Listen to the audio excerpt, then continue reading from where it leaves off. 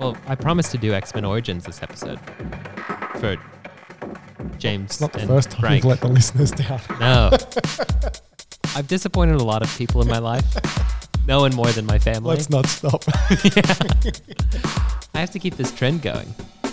What everyone tunes in for. Yeah. Can you feel the disappointment my parents feel through the microphone? Find out next week. So you've been content creating for quite some time, pretty much your whole life. Yes. You're a content creator, some would say. Big famous YouTuber. You've got a Twitter. Oh, well, I don't know. Anyway. We didn't even talk about this. Okay, but this wasn't on the list of papers. No, but I want to know, like, yeah. You've got these famous software developers out there on Twitter. Yeah. Coming up with all these articles and Medium articles and, their own blogs. Yeah. Sharing all this information, this knowledge. Trash information. There's a lot of trash. There's definitely a lot of trash.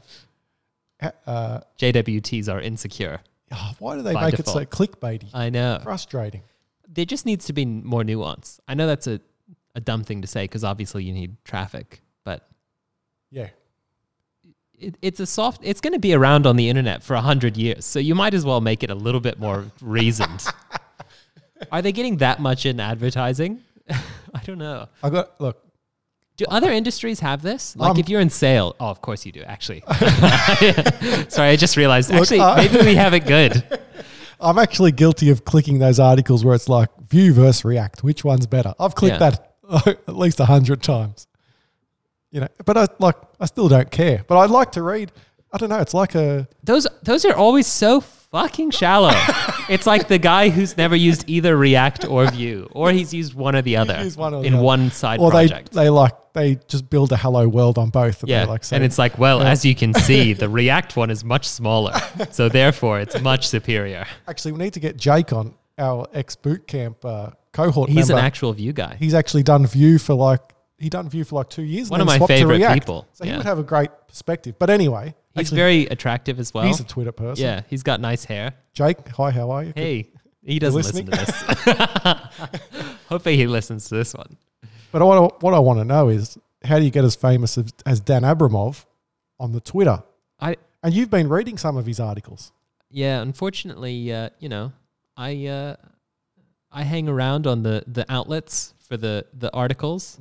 I look up some problems, and eventually I'm led back to a Dan Abramov article. He made one that was controversial a few months ago. Which one? Did you read it? No. It's I think it's called Goodbye Clean Code. Oh. Yeah. Yeah, you were telling me about that. I didn't read it, but he what was the gist? He posits that the whole clean code thing might just be like a scam. Well, maybe it is. What's his name? Uncle Ben? Uncle Bob. Uncle Bob. Oh my God. Sorry, I've had a few you drinks. don't remember that? I've had a few drinks. He's one of your heroes. I actually really don't have memory at all of names. I know who he is. He's the white guy, the white-haired guy. Bob R. Martin, is it? Yeah, Bob Martin. Yeah, of course. Yeah, I've read everything that he's written. Clean architecture, clean code, all of that stuff. Yep. Not even targeted at me. Like the first version I read, I think he updated clean code so that it's not about Java. It's about JavaScript. How old is that book? Ancient. Yeah. Yeah. See, like 15 years. First principles still live on. Look, the only things that matter are the things before the advent of code, like clickbait. But not in Dan's world. Dan said it's over. Yeah. He's drawn a line in the sand. Let me just roll this back 1 second. How's that course going that you bought? Speaking of clickbait, I know you bought a React course for like some amount of hundreds of dollars. So what happened? Speaking of clickbait. So what happened was, I follow Kent C. Dodds, and he was releasing a big course, Epic React. Yeah. And I was on the mailing list for ages because I thought, I don't want to miss out when this thing launches. Anyway, when it did launch, the price was 300 Australian dollars, maybe. Yeah. 350, I think something it was, like yeah. that. Yep. And then I thought to myself, that's a bit expensive. Who would ever pay that much? I won't pay $350 for a course. I'm like, nah, don't worry about it. Anyway, I was still on the mailing list. And then about a month later, it's like, now it's worth 600. And I'm like, maybe I should buy it. It's not like supplies are diminishing of this course, by the way. This is a digital course. Anyway, didn't buy it. Anyway, it got up to $900 in the final stages. And I'm like, man, now's the time to buy. I've really got to buy it. Let's buy Bitcoin at peak. I didn't buy at the dip. I bought at the Yeah, at the highest at point. the peak. Anyway, I didn't buy it. But what it did do was it trained me To buy as to soon buy as possible. to buy ASAP on the Yeah. next course that was released by a CSS guy called Josh Comiel, I believe his name is pronounced, or Como. I don't know. Comma. I'm not sure how to pronounce Chameleon. it, but it's called CSS for JS devs, and so yeah, he released the early bird pricing, and I bought it like straight away. I'm like, I'm not missing out again. No. Haven't opened the course. I bought it about 2 months ago. That's clickbait media, like distilled. One thing, like, And also value-based pricing. I don't know. It's a great idea. Like, they've got it nailed. Like, well, the thing is, he wrote a couple of articles which helped me, Yeah. and like what? Tell me. I can't remember now. Like, it's just So that he actually wrote a useful article. he did. He's When got was the some last good time you ones. read an article that was actually useful? When I been read, so I long. read that one, yeah. Yeah. And then he done a couple of other things, and his website is really, really cool in terms of what he's done with CSS. Yeah. So I was like, you know what, this guy's course is probably decent. It He's looked the like CSS daddy. It looked Yeah. like he put effort into it, and Yeah. it said it was CSS for JS devs. Yeah. So that kind of piqued But you're my a interest. TS dev. So Yeah, I'm not sure why. I better ask for a Why are refund. you interested? It's very strange. So yeah, I thought better get in now. So I will when I get a bit more time. I don't believe you. All right, moving on. You've been tricked. But Yeah, well, have you actually been reading articles? So the thing that I've noticed over time, Yeah. we've discussed previously, I feel like have articles gotten worse, or am I more jaded, like in software? Because I used think to there's read a- articles all the time. Yeah, Like every bus ride I got on, maybe I catch fewer buses.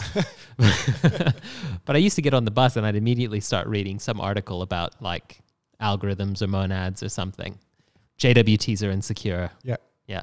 But now, almost none of my content consumption is from articles. Maybe outside you of- need to start producing content instead of consuming content.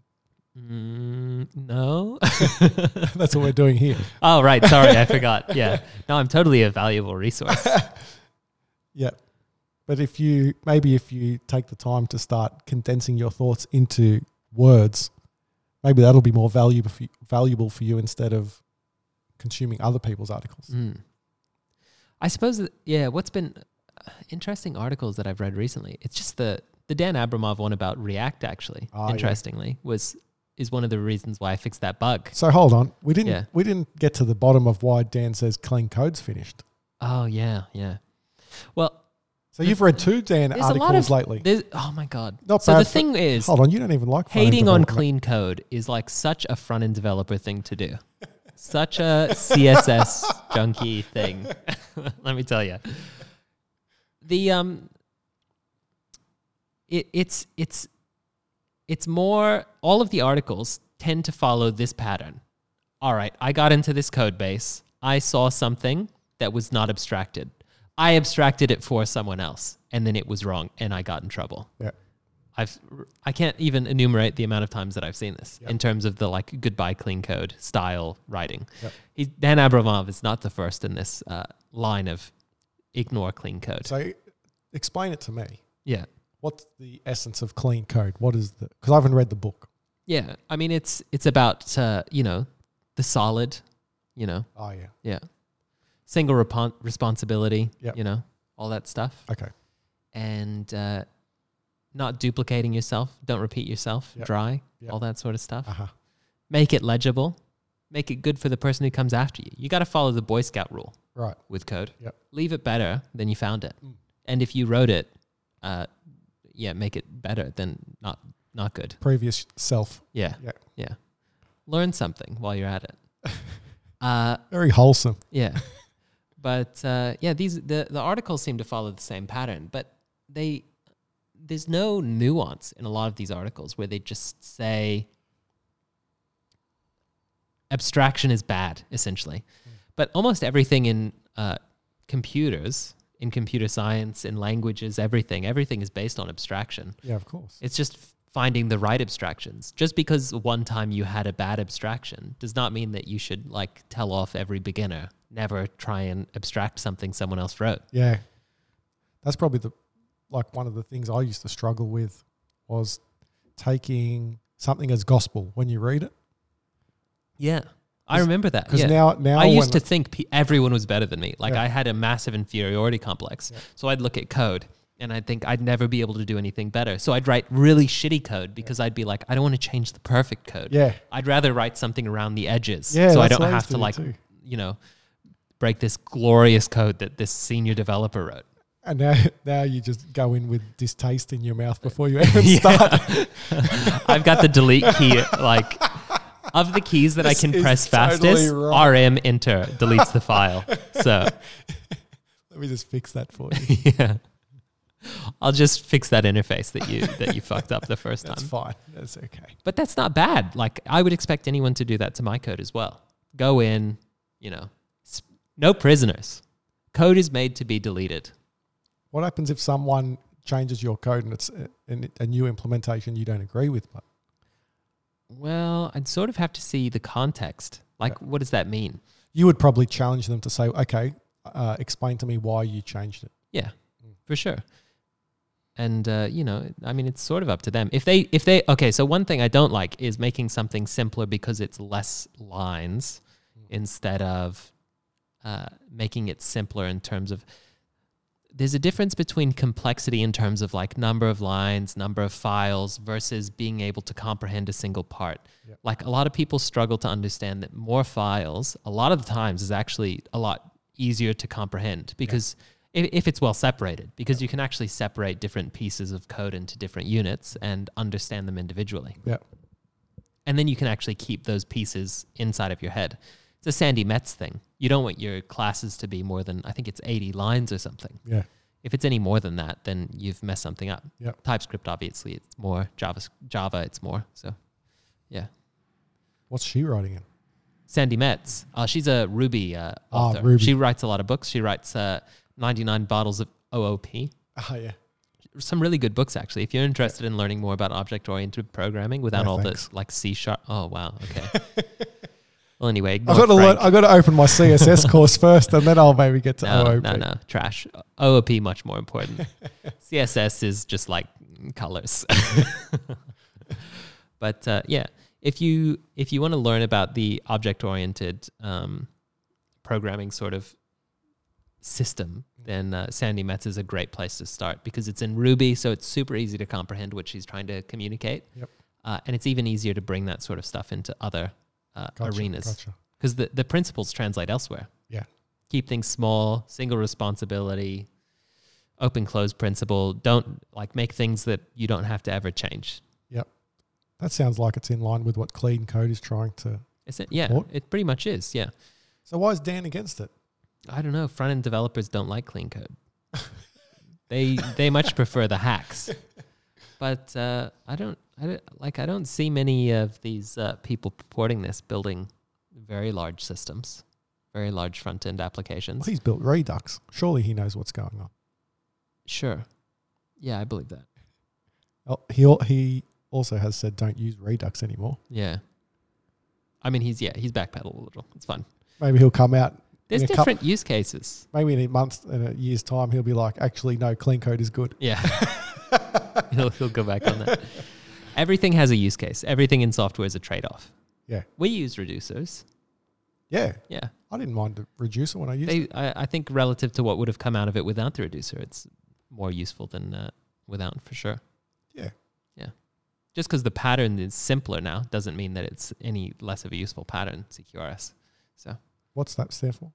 command and query resource separation. Okay. So like you receiving data is separated from you issuing changes. So you don't just mutate a state and then like listen for that mutation somewhere else. Yep. You actually emit an event and then there's a different system that manages returning you that data. Okay. And like, so it's both at a small level in terms of software architecture. You could say, I expect to send commands to something and then receive a different state, or it could be at the infrastructure level. Like we have a literal like EC2 instance running that manages like the queries and one that manages the commands. So a frequent use case, for example, for CQRS is in large organizations where you could have two different entities. So let's say we had posts, blog posts. We might only need two instances running for commands: save post, update post, delete post, right? Because it's relatively infrequent. However, if we've got 1 million readers, we need to scale that up. So you separate those two things and you can scale up readers independently of commands. Gotcha. So command and query resource separation. Yeah. Anyway, Anyway, how's that rant? so, okay. But then there was another Dan article you were telling me that you read. Yeah, and it actually was a But that little one, helpful. that one you liked. Well, it was more about fundamentals. What was that one? It was about understanding how React actually does its diffing. I think I can't remember the name of it, but it's one of the I only always useful laugh ones every I've time read you from like him. get into these. You like go down React rabbit holes sometimes. Yeah. And then you'll like be like, oh, okay. Well, it's because I get frustrated because React is like a DSL and it's not just like, it's not very principled. Yeah. It's like, it does not follow the expectations of code in a lot of ways. Doesn't mean it's bad. I obviously use it all the time. I probably would use it if I had to build an app from scratch again. Yeah. But he was talking about the diffing algorithm, and we've had a bug in our app where, for example, inputs would shadow each other. If that makes sense. So we would have two different items. There's like a case statement that swaps between these tasks, essentially. And occasionally when you would change between two of the same type of component, the input would be identical. So we've been using React hook form, and we've always assumed it's just a React bug. So we've like done these weird little hacks. We've got hacks all over the place, man, to deal with React hook form, thinking React hook form was just sinning constantly. But it turns out it's actually fundamentally a React diffing issue. So I don't know if you know this, but the key, key in React as a prop, that doesn't only have to be applied to arrays. So you can actually apply key to any item anywhere. And if that value changes, it changes the identity of that, and it will re-render that function. Yep. So for example, if you have two resources that have one prop different, which is like the ID of a task, for example, and you're swapping between the two, you can change the key, and React, even though the tree is the same, it will update them and assume that the actual values are different. It won't perform an on-change event, for example, for inputs. Yep. But it would have if you didn't add that key, which is the sort of bug we were having. So like you would swap between one task and it would say like the title would be changed. So we had this hack where you'd have to like reset the form state at the start using a use effect. That's right. Yeah. So there's like an on-mount hook for each component that like verifies. That's right. We were setting the default value, I think, weren't we? When it mounts. Yeah, to either an empty string or nothing. But But that was already handled somewhere else in the code. So I always thought that was very strange, but I didn't dig much into it because it sort of worked, so whatever. Yeah. But I did actually try and debug that, and I figured out what the underlying issue is, that the tree looks the same to React. So it renders it as the same component with one different prop, even though to us, logically, we know that's a different thing with a different ID. And it was actually triggering on-change events for the same, what looks like it's the same input. So React actually goes down the entire tree, and if in the same slot it sees the same type of element, it will attempt to see if it's the same as the one that was there before. Yep. And if it is, it'll just change the props of the same identity. So I'm probably a bit guilty of that because I always leverage packages a lot more, like in my code. So like when I want to build something, I don't always think, can I build it myself? First thing I always do is like search for a package that does it. So then when a package doesn't quite work properly, you assume it's the package. I assume like, I don't think there's something wrong with the package, but I'm just like, it's not playing nice. And then you just work around. Yeah. Instead of understanding what's going on. Yeah. You implement these hacks like we just spoke about. Not that React hook form is like bug-free, because it definitely is not bug-free. Yeah, but it wasn't working the way, because I was pretty sure that's the code I was writing. So I'm thinking back to it. It's your biggest project, really. Yeah, so I would have like got it working, like you said, got it working one way or another, and committed and pushed. And like, okay, it's working. That's fine. Yeah, fuck it. But it's always nice to know how the underlying system is working. Yeah. And it actually, once I actually take another look at it, I think it'll be dramatically simpler, because a lot of it has become working around this underlying issue of identity not being carried across between renders. Yeah. Like the identity is changed, but between renders, it's actually using the same underlying component, which has been the source of a lot of bugs Yeah. in that component, which I think we can get rid of now once we revisit it, whenever that happens. Perfect. So, yeah. We've worked it out. I'll just do the CSS and you do the JavaScript and it's done. We've worked out the perfect system now. So I'm doing state management and Frank is doing the colors. It's the only thing I can stand to do because at least it's a little consistent. I think, I didn't really care about CSS until I start using the platform. And then when I use it, I'm like, I can't handle it. I need to fix these things. Well, there's context. And then I just get better at CSS. Like Frank mostly uses the platform in like sales. So he's doing demos of the platform because he's had to do less coding. And then I come across bugs mid-demo and I hide them from just like a CSS bug or something. Yeah. Got to make a reminder to fix the other day I was on a demo call. I actually got the customer to screen share and then they were doing something and I'm like, oh, that's totally wrong. And I quickly snapshotted it. I'm like, I need to fix this later. Oh no. I'll ask you what it was later. No, it wasn't a big thing. No. They didn't even notice. Most bugs you wouldn't notice. No. Yeah. Not Only in the I system. noticed them. Yeah. Well, top secret, however, you know how we made our noticeable bug count go to 0? Yeah. We changed the error display from red to blue. Yeah, that's right. So every error, we used to display a red pop-up saying, oh, it looks like there was an issue. But now we just say info. Looks like that didn't work. It's much more And no one calming. thinks there's errors. No. It's actually a 100% uptime system. No 500s have ever occurred anymore. Nothing can break. It just shows you, teaches you about psychology, but It really does. you put red and people just stress. Yeah. You put blue and people... Did you experience that before you changed it Yeah, to blue? the red would pop up and even I would get stressed. Yeah. Just because, oh my God, what is going on? But they are relatively regular bugs. But because we were early, even now we're not fully handling every error in the UI, right? Yeah. We sort of just say, all right, if there's an error, we'll put it on the queue to be registered. Yeah. Yeah. But changing it from red to blue, if anyone's building a product, no angry error pop-ups. Make them nice and pretty. So Put a smiley face, in fact, next to it. So you remedied that bug from Dan's post then. That's pretty good. Thanks, Dan. Yeah. Well, it's, mostly remedied. But anyway, we'll talk about that later. But okay, so this is one thing that I've been thinking about is okay, we've got all the articles.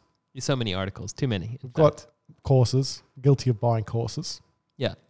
But one thing is a lot of the courses are focused at getting the junior or the beginner developer, someone who hasn't even coded. Yeah, there's Up not to- very many that are... Up to a junior level. Yeah. Where's the courses? It really is. It's not even from junior to a mid-level. It No, is almost there's no nothing from code junior to mid. It's never coded to junior. Yeah. Yeah. So where is the pathway to get from mid to senior? Or junior to mid even. Or junior really. to mid, Yeah. a good mid. There's only Where is that pathway? the sort of courses that can help you in terms of technology. There's different factors to that. What... Oh, man, it's such a loaded question. What is junior? You know what I mean? Let's back. Okay. Yeah. Let's decide on that What does first. it mean? What is a senior developer and Yeah. what is a junior developer and what's a mid? Okay. It's something that I So think we've beginner just has- accepted because we're yeah. used to it. Yeah. But what are your... I think it comes down to expectations. What do you expect from a junior developer and a senior developer? For me, I think it has less to do with technology getting from... Okay, so from junior to mid, it's almost entirely technology. Yeah. Will you be able to deliver in a framework if I give it to you? But even from junior to mid, I wouldn't expect a mid to understand all the fundamental principles to build great software. I think it depends on the scale of the company. But yeah, because if you're coming from a university background, you'd have more... Frank is currently doing a degree. How far are you now? Halfway. Halfway through. Yeah. Still not So- that good. You're gonna know all the principles anyway. Yeah. So, But when I say principles, it's Yeah. okay, if I need to build an auth service, do Yeah. I know the fundamentals? well, that's just experience. Yeah. Yeah.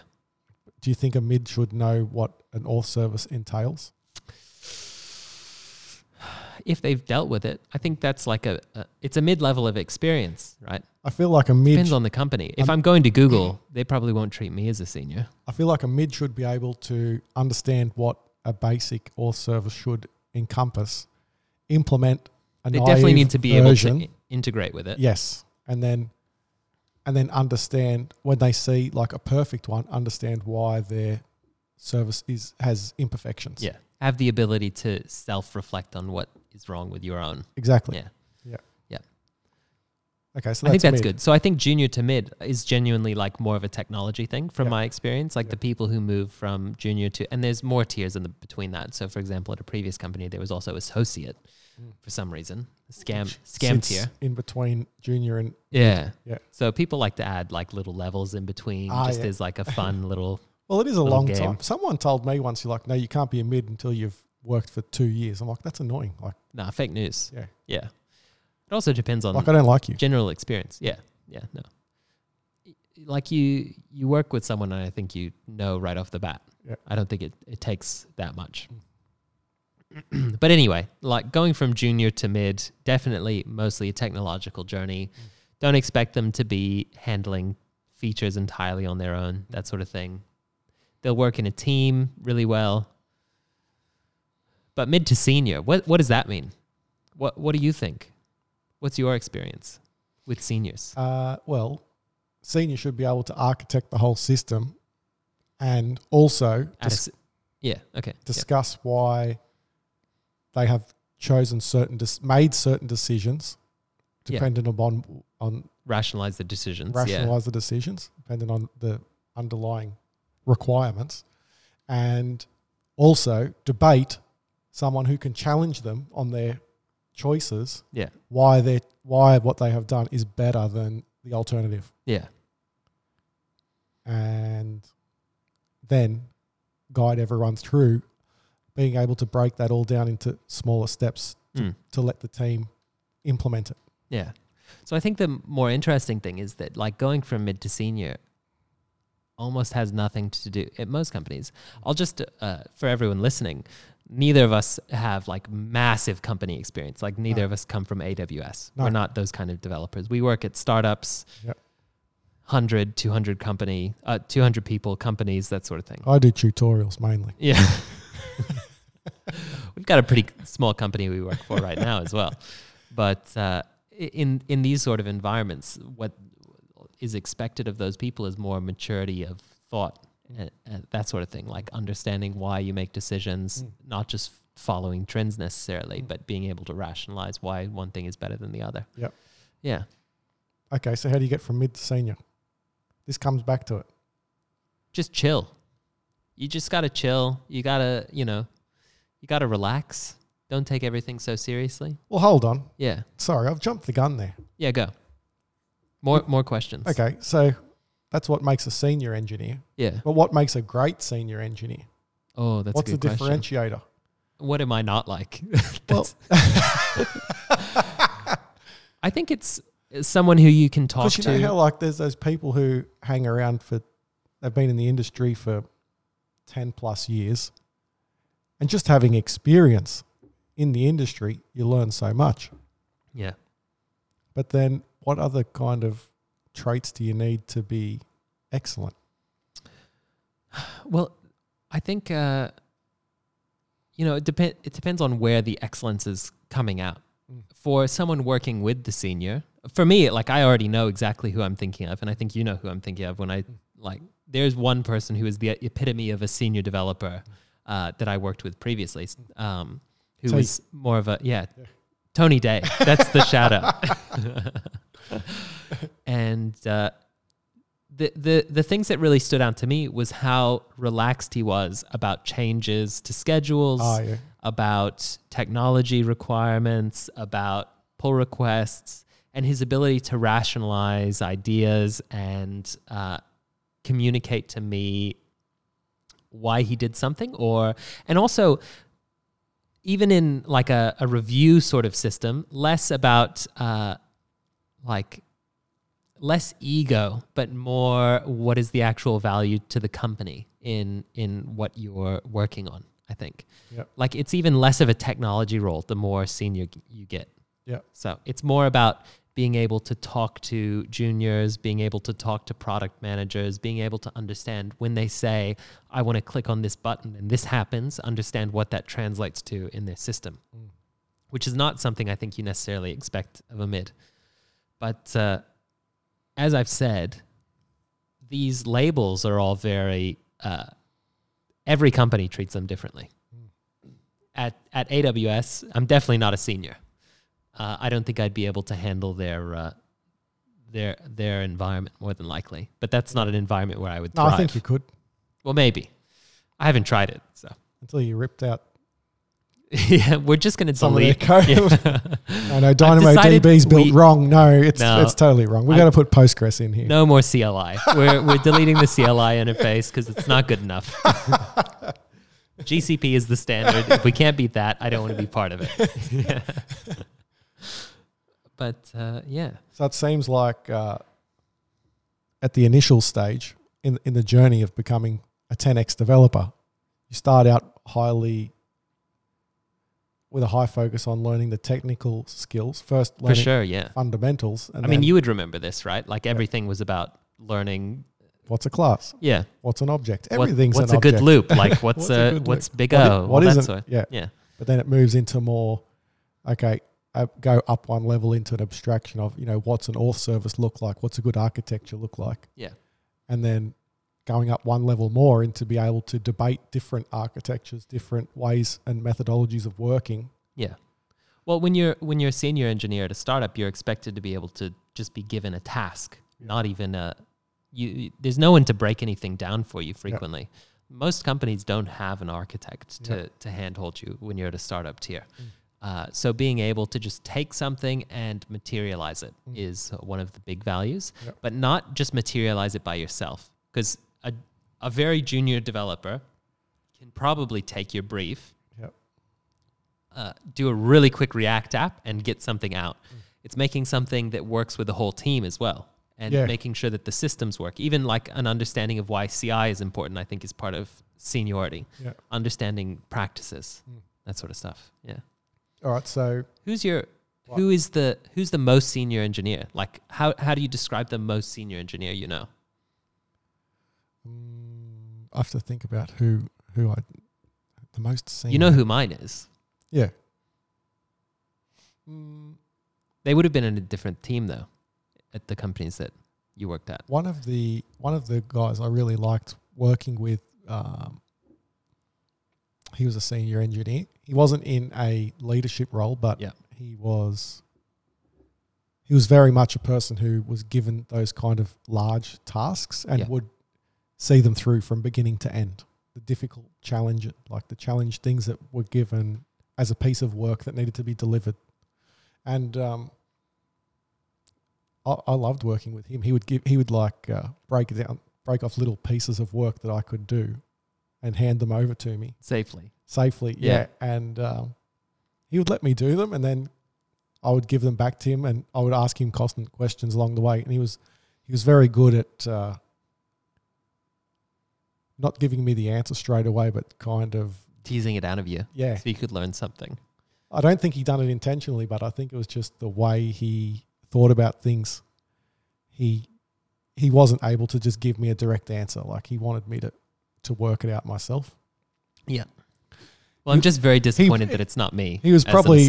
He was. I thought you meant like excluding you. Yeah, of course you. Fine. Yeah, but he was really good.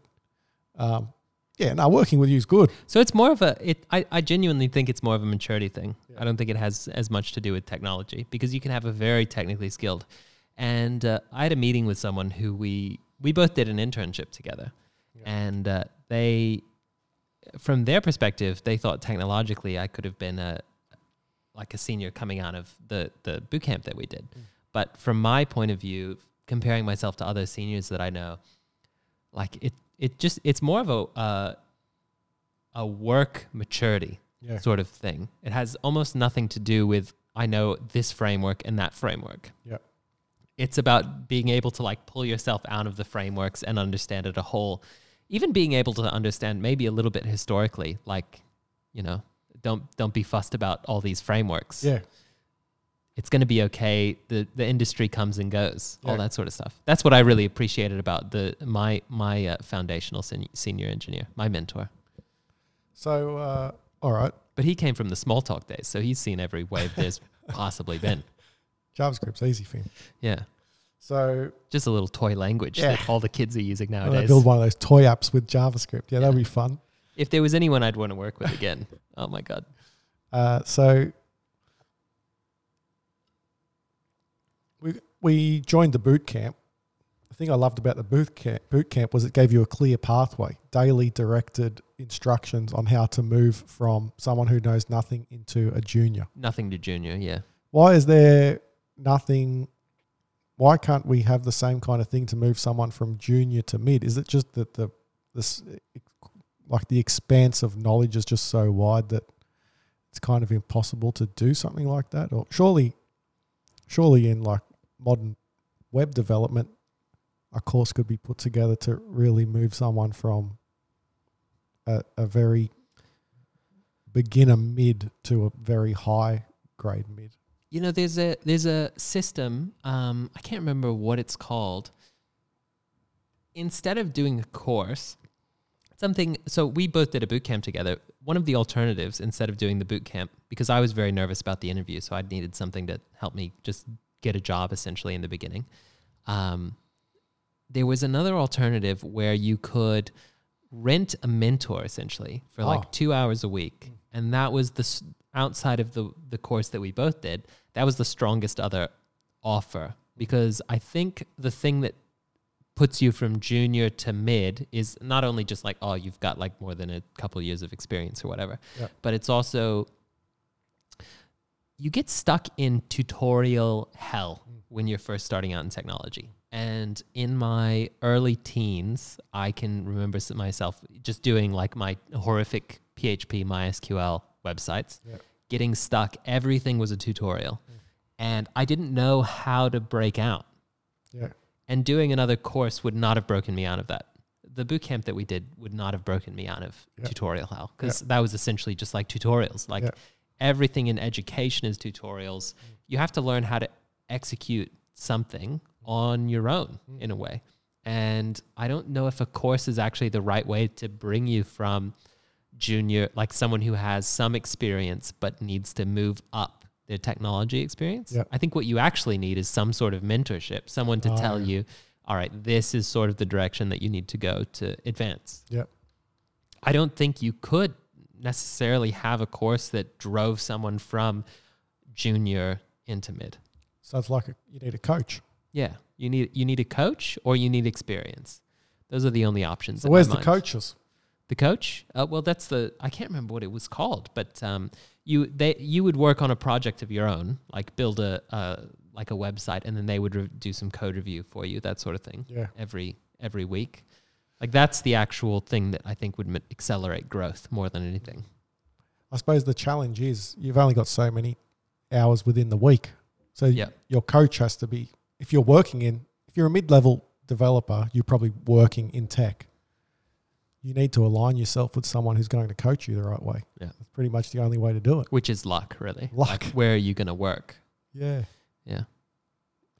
I mean, neither of us have worked at AWS, so I don't know if they have formal mentorship programs for people who are junior and mids, but yeah. But the thing is, finding the right mentor who actually wants to lift you up to that level. You need to be challenged. Yeah. You can't have a mentor who's just going to be like, oh yeah, do that stuff. And it's different for every person, because I also have known people who they're stuck at a lower level because they don't have self-confidence. Is another issue. Yep. You can be very highly skilled, but being skilled in technology can also mean that maybe you've put off some social intelligence, let's say, and you need to be able to have confidence in yourself and your work and be able to say, I deserve this, I produce this work. Yeah. That's something I've also experienced with people. So coach can help with that too. For sure, yeah. But so the coaching doesn't even have to be like, you should have added another 2 spaces in your No, for that's trash. neither here nor there. Yeah, but it's more, where should I go in my career? Maybe how should I have done this differently overall at a whole level, not at like the small code level. Yeah, pull request level. You need a semicolon. Yeah, that's what a ESLint's for. Matt Forcing Roberts, me to if you're use listening, ESLints. Oh, that's right. The linting episode. the human linter. If I could only remember what that episode title was. But you've had good mentors, but you've driven your own personal development as well. I'm talking in your Well, it's very experience. interesting. I've had a very, we don't want to do X-Men Origins. No, But if I'm talking about myself, like I've actually been trying to get into software since I was probably 12 years old. it only took you 10 years. I know, but it was, I probably had the technical skills by the time I was 18, but I had no self-confidence. Yeah. I was just that kind of person. So I didn't learn that until I was around other people who were in technology as well.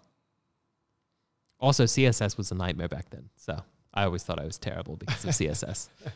Can't figure out how to float a box to the right of the page. How is anyone going I to hire remember me? not long ago, and you were telling me, you're like, yeah, float that one right. I'm like, what the hell? Well, I You're took a still break. scarred I by took a break float. from like web development because I wanted to be a front-end developer. Probably, how old am I?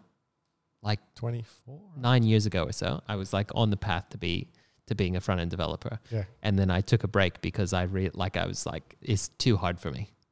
So like I lost all of the in-between stuff where everyone started using Webpack and everything. And then I came back into it and everything changed so dramatically. Everything's so easy now. The technology doesn't matter almost at all. You don't need to know about binary trees to work effectively in technology anymore. Yep. This might tie back into like Dan Abramov talking about clean code, something that's so old. But before we go back to that, and talking about self-development, you were reading that book on Team topologies. team topology. Yeah. What's that about? Well, Does that tie into this? I don't know if it ties into seniority. I think it ties into... Ties into personal development. It does, yes. One of the things that I feel like, I don't know if it's now, like maybe this is my personality now after having worked in the industry for a bit. But now the thing that matters the most to me is ownership when I'm working in a team. Yeah. I want something that I design, build, and manage myself. Yep. I don't think it's fair to other people to say, all right, can you manage all of the alerts for my shitty service? Ah, yeah. Can you do the incident reporting for my shitty service? Yeah. Can you deploy my shitty service? And also, can you figure out what my next feature should be? Yeah. So I've been very interested in finding out more about cross-functional teams, that sort of things. The way that not even like massive companies. So the book itself, Team Topologies, talks a lot about like the Spotify like squad tribe model, but essentially they talk about how the way that your software architecture will be, even your infrastructure, it will be based almost directly around how your teams are organized. Oh, yeah. So if you have a front-end team and a back-end team, Yep. even if you say, all right, we want microservices, you will have a distributed monolith, which is something I have seen several times, Yep. unfortunately. Yeah. If you organize people in sort of stream-based orientations where you have a stream like, let's say, if you're doing medium.com, you have the posts team and the recommendations team, then you will end up with an architecture that mimics that. It will be almost impossible for you to end up with a back-end monolith if you organize your teams in that manner because of Conway's law, which is that the architecture will always resemble, the software architecture will always resemble the way that people communicate. Okay. It's So- funny. I've heard of a lot of these topics in articles, and I Yeah. never knew that it tied back to this book It's called actually Team really Topology. I don't know if it's a new book, Yeah. but it's very interesting, Yeah. and I can actually see it happening myself. So I've been in companies where they've tried to go from monolithic team, where like full stack developers, into microservices, but they failed because they didn't reorganize the teams effectively or give teams enough autonomy after the split. that sort of thing.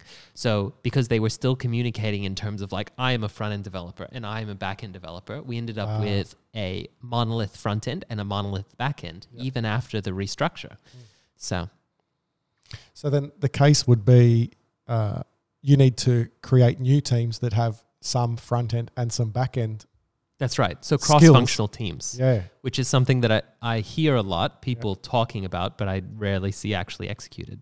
So that's the idea that a single team, and there's a lot of different types of team topologies that they talk about in this book, but this is the one that I'm more interested in because this is, I have had the most satisfaction in my life working in a team like this, where the team is self-sufficient, where you have a designer, you have your product manager, you have your infrastructure guy, you've got your DevOps guy, front end and dev or the back end, let's say. Lots of those people would all be wearing different hats as well. Front end, back end guy probably are working on the same thing. They might just be more specialized on one or the other. And so they would organize themselves into one team that's able to deliver on a single stream of value, like recommendations, for example. And so they would be focused on a smaller piece, and that would actually cause the infrastructure of the system to change because now you're communicating in these smaller blobs. If you allow the communication to stay in these massive tiers, you end up with horizontal slice architectures, essentially. If you keep like it's something that a lot of companies seem to struggle with coming out of like we're a small company moving into a big company. How do you move from we've got the front end guy and the back end guy to now we've got 50 engineers and we need to, split people up. But we can't just have like a 30-person back end team because everyone's stepping on each other's toes.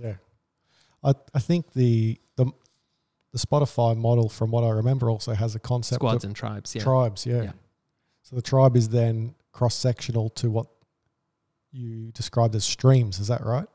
Yeah, I believe so. Yeah. So you along all your streams, your front-end developers would also have a tribe. So all the front-end developers would get together and say, like, how, as an organization, how do we build our front-end? Yeah. I believe it's called a guild in the... guild.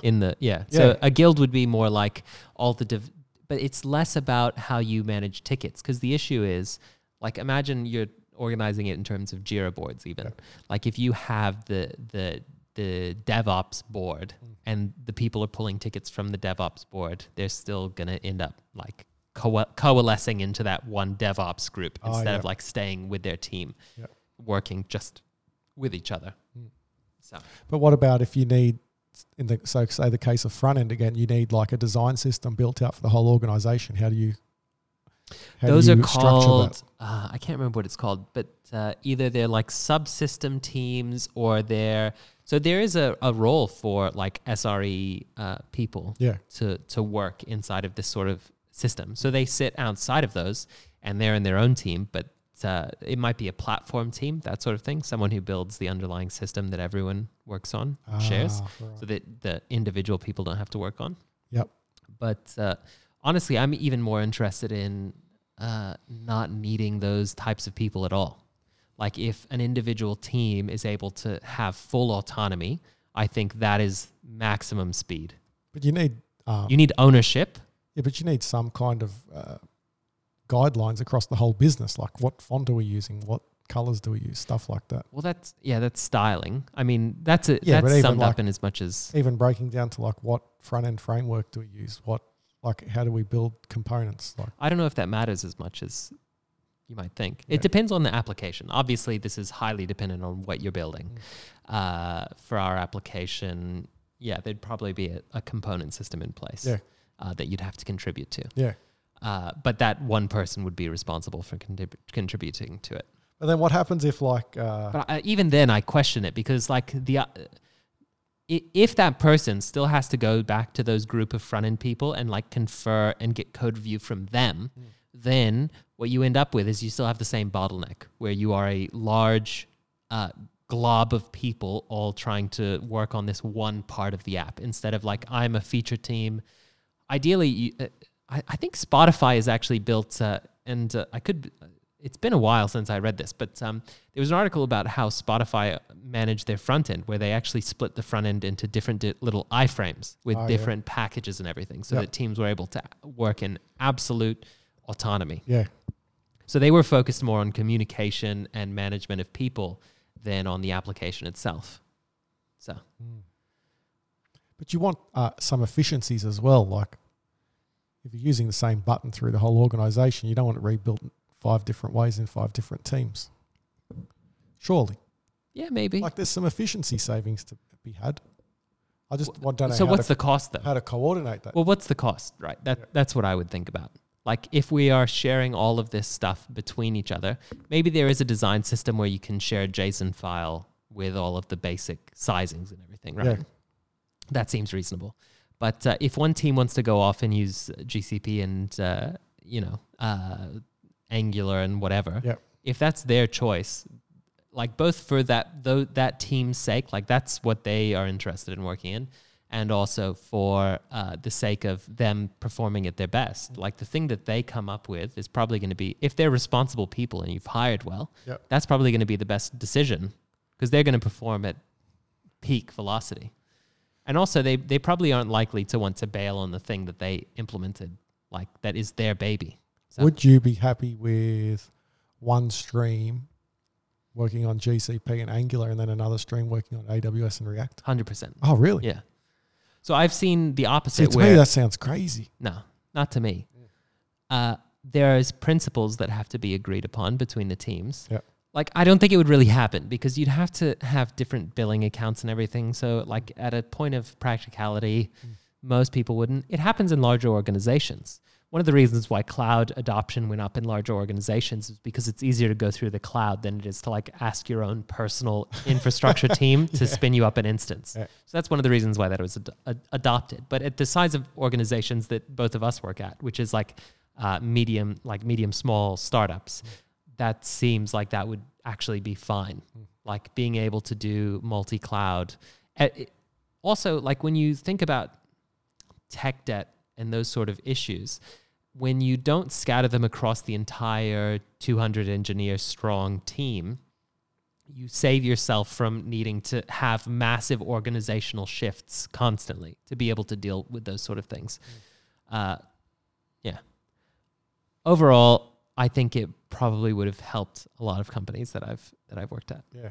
No, I like the idea. Yeah. You just got to have that level of like you said, level of practicality across the whole thing. Which company is it? I can't remember what it's called. I'm sorry, I'm coming down off of all this alcohol we had tonight. It's been a long night, but you want to do another episode after? I do. I have to do another. But there's a company where there's a senior engineer policy. I can't. Okay. Is that from Shopify or is it? Oh, it's Netflix. Netflix has a senior engineer only model. Oh. So if you aren't willing to take responsibility for something, you don't necessarily belong there. Like if you're not willing to take ownership of something, you don't belong there. Okay. That's the ideal for me. Yeah. Yep. Anyway, this is my dream job. Feel free to reach out. You've got your dream job now. You own it. You own it, you build it, and you run it. I do. It's going to get a bit too big for me eventually, though. Yeah. Like we'll have to, bring on the big boys. Yep. Some Java devs. What's going to happen then? And how are we going to stratify? That's a next month problem. Yeah. Don't worry about that next month. Yeah. Well, that was a good. Do you think? Okay. Is that it? I think so. Yeah. I don't know. No, we covered everything. How was that rant? No, I'll finish the Team Topologies book and we'll talk more about it. That'll be good. I should really finish books before I start ranting about them. You read the contents and the preface. Table of contents and then I hang up. You read you go to flip to a few chapters that you find interesting. You're like, so, okay, Team Topology, right? No, I'm actually more than halfway through it, but yeah. Well, when you finish it, maybe we come back and we do another one. Yeah, we'll do another team specific. On what days? On Wednesday. On a Wednesday. Yeah, maybe. We always do it on Wednesday. Sometimes I'm lazy. Except sometimes we don't. I sleep in a lot now. I work 7 days a week. Get up at 9 and wake up at 9:30. Yeah. Stand up 9, wake up 10. Well, hopefully everyone enjoyed the podcast. Jump on the Discord too, whoever's out there listening. Rate us on iTunes. Just one rating, please. That's all I've ever wanted from you. Even a low one's fine. No, preferably just 5. higher, thank 5 you. stars. Thank you. Okay, bye.